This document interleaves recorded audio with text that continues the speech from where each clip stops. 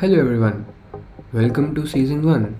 The theme for this season is minimalism. So, let's start. On one fine morning, somewhere in Venice, in 1494, there was a man named Aldus Manutius. He was thinking about something very deeply just when a thought struck his mind. He ran to his room, took a blank sheet of paper, and drew three equally spaced dots on it vertically. On the first dot, he drew a circle, and on the third dot, he drew a comma, a circle with a tail. Then he erased the middle dot, and that's how, my dear friends, a semicolon was born. All thanks to Aldous. Welcome to Sky, Episode 1, a semicolon. The use of a semicolon is as complex as Christopher Nolan films, and instead of discussing its use here, it's better that we discuss what we can learn from it. I know it sounds very weird. I mean, what can we learn from a semicolon? Let me explain.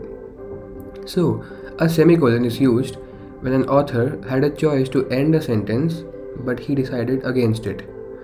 It's kind of like that this is not the end and there is still more to come. When life gives you all good reasons to give up, to finish everything, to stop, especially in these times when things are not going the way you expected them to be. Everything is kind of coming down, falling. You still keep moving on despite these difficulties. As they say, no matter how dark it gets, the sun will definitely rise again. Semicolons always bring hope. Hope that the story is not yet over, that there are still more chapters to come.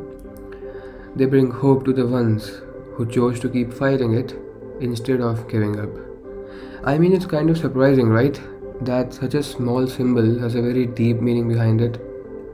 A symbol of a person's own ability to write his or her own story and overcome challenges. In the end, I would like to reiterate what John Lennon said, that everything will be okay in the end, and if it's not okay, it's not the end. That's my time, guys. Hope you had a great time listening. Stay safe. Cheers.